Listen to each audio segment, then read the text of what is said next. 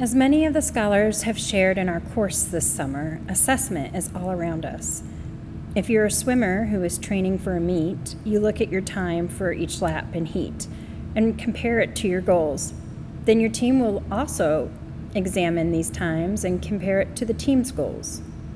As a researcher and author, I engage in self-assessment as well as a peer review process, which then requires dozens of revisions based on feedback and review of my work.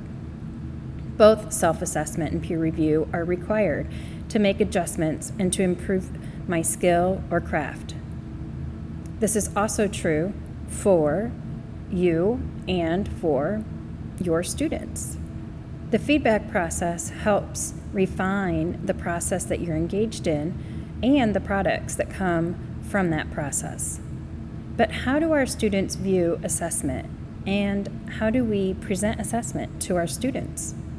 As educators, do we make sure our students understand the purpose of the assessment plan and what the intended outcome we expect to see?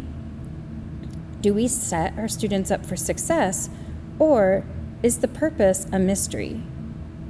Do the outcomes make sense to our students? Does the assessment help us figure out what we know about the student, what we don't know, and what steps we need to take in the future to help our students master a skill or understand a concept at a deeper level? Do our students know what they know? Do they know what they don't know?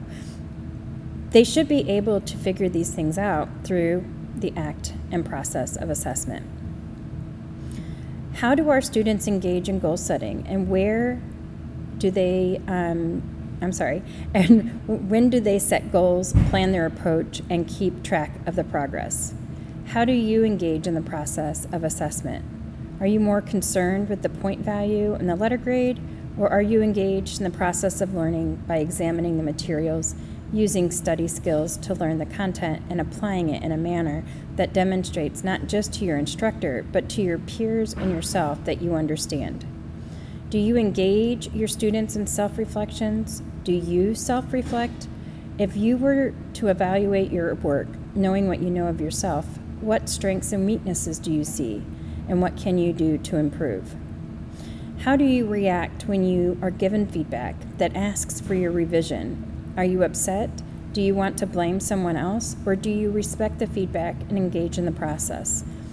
What is learned when a student is asked to revise?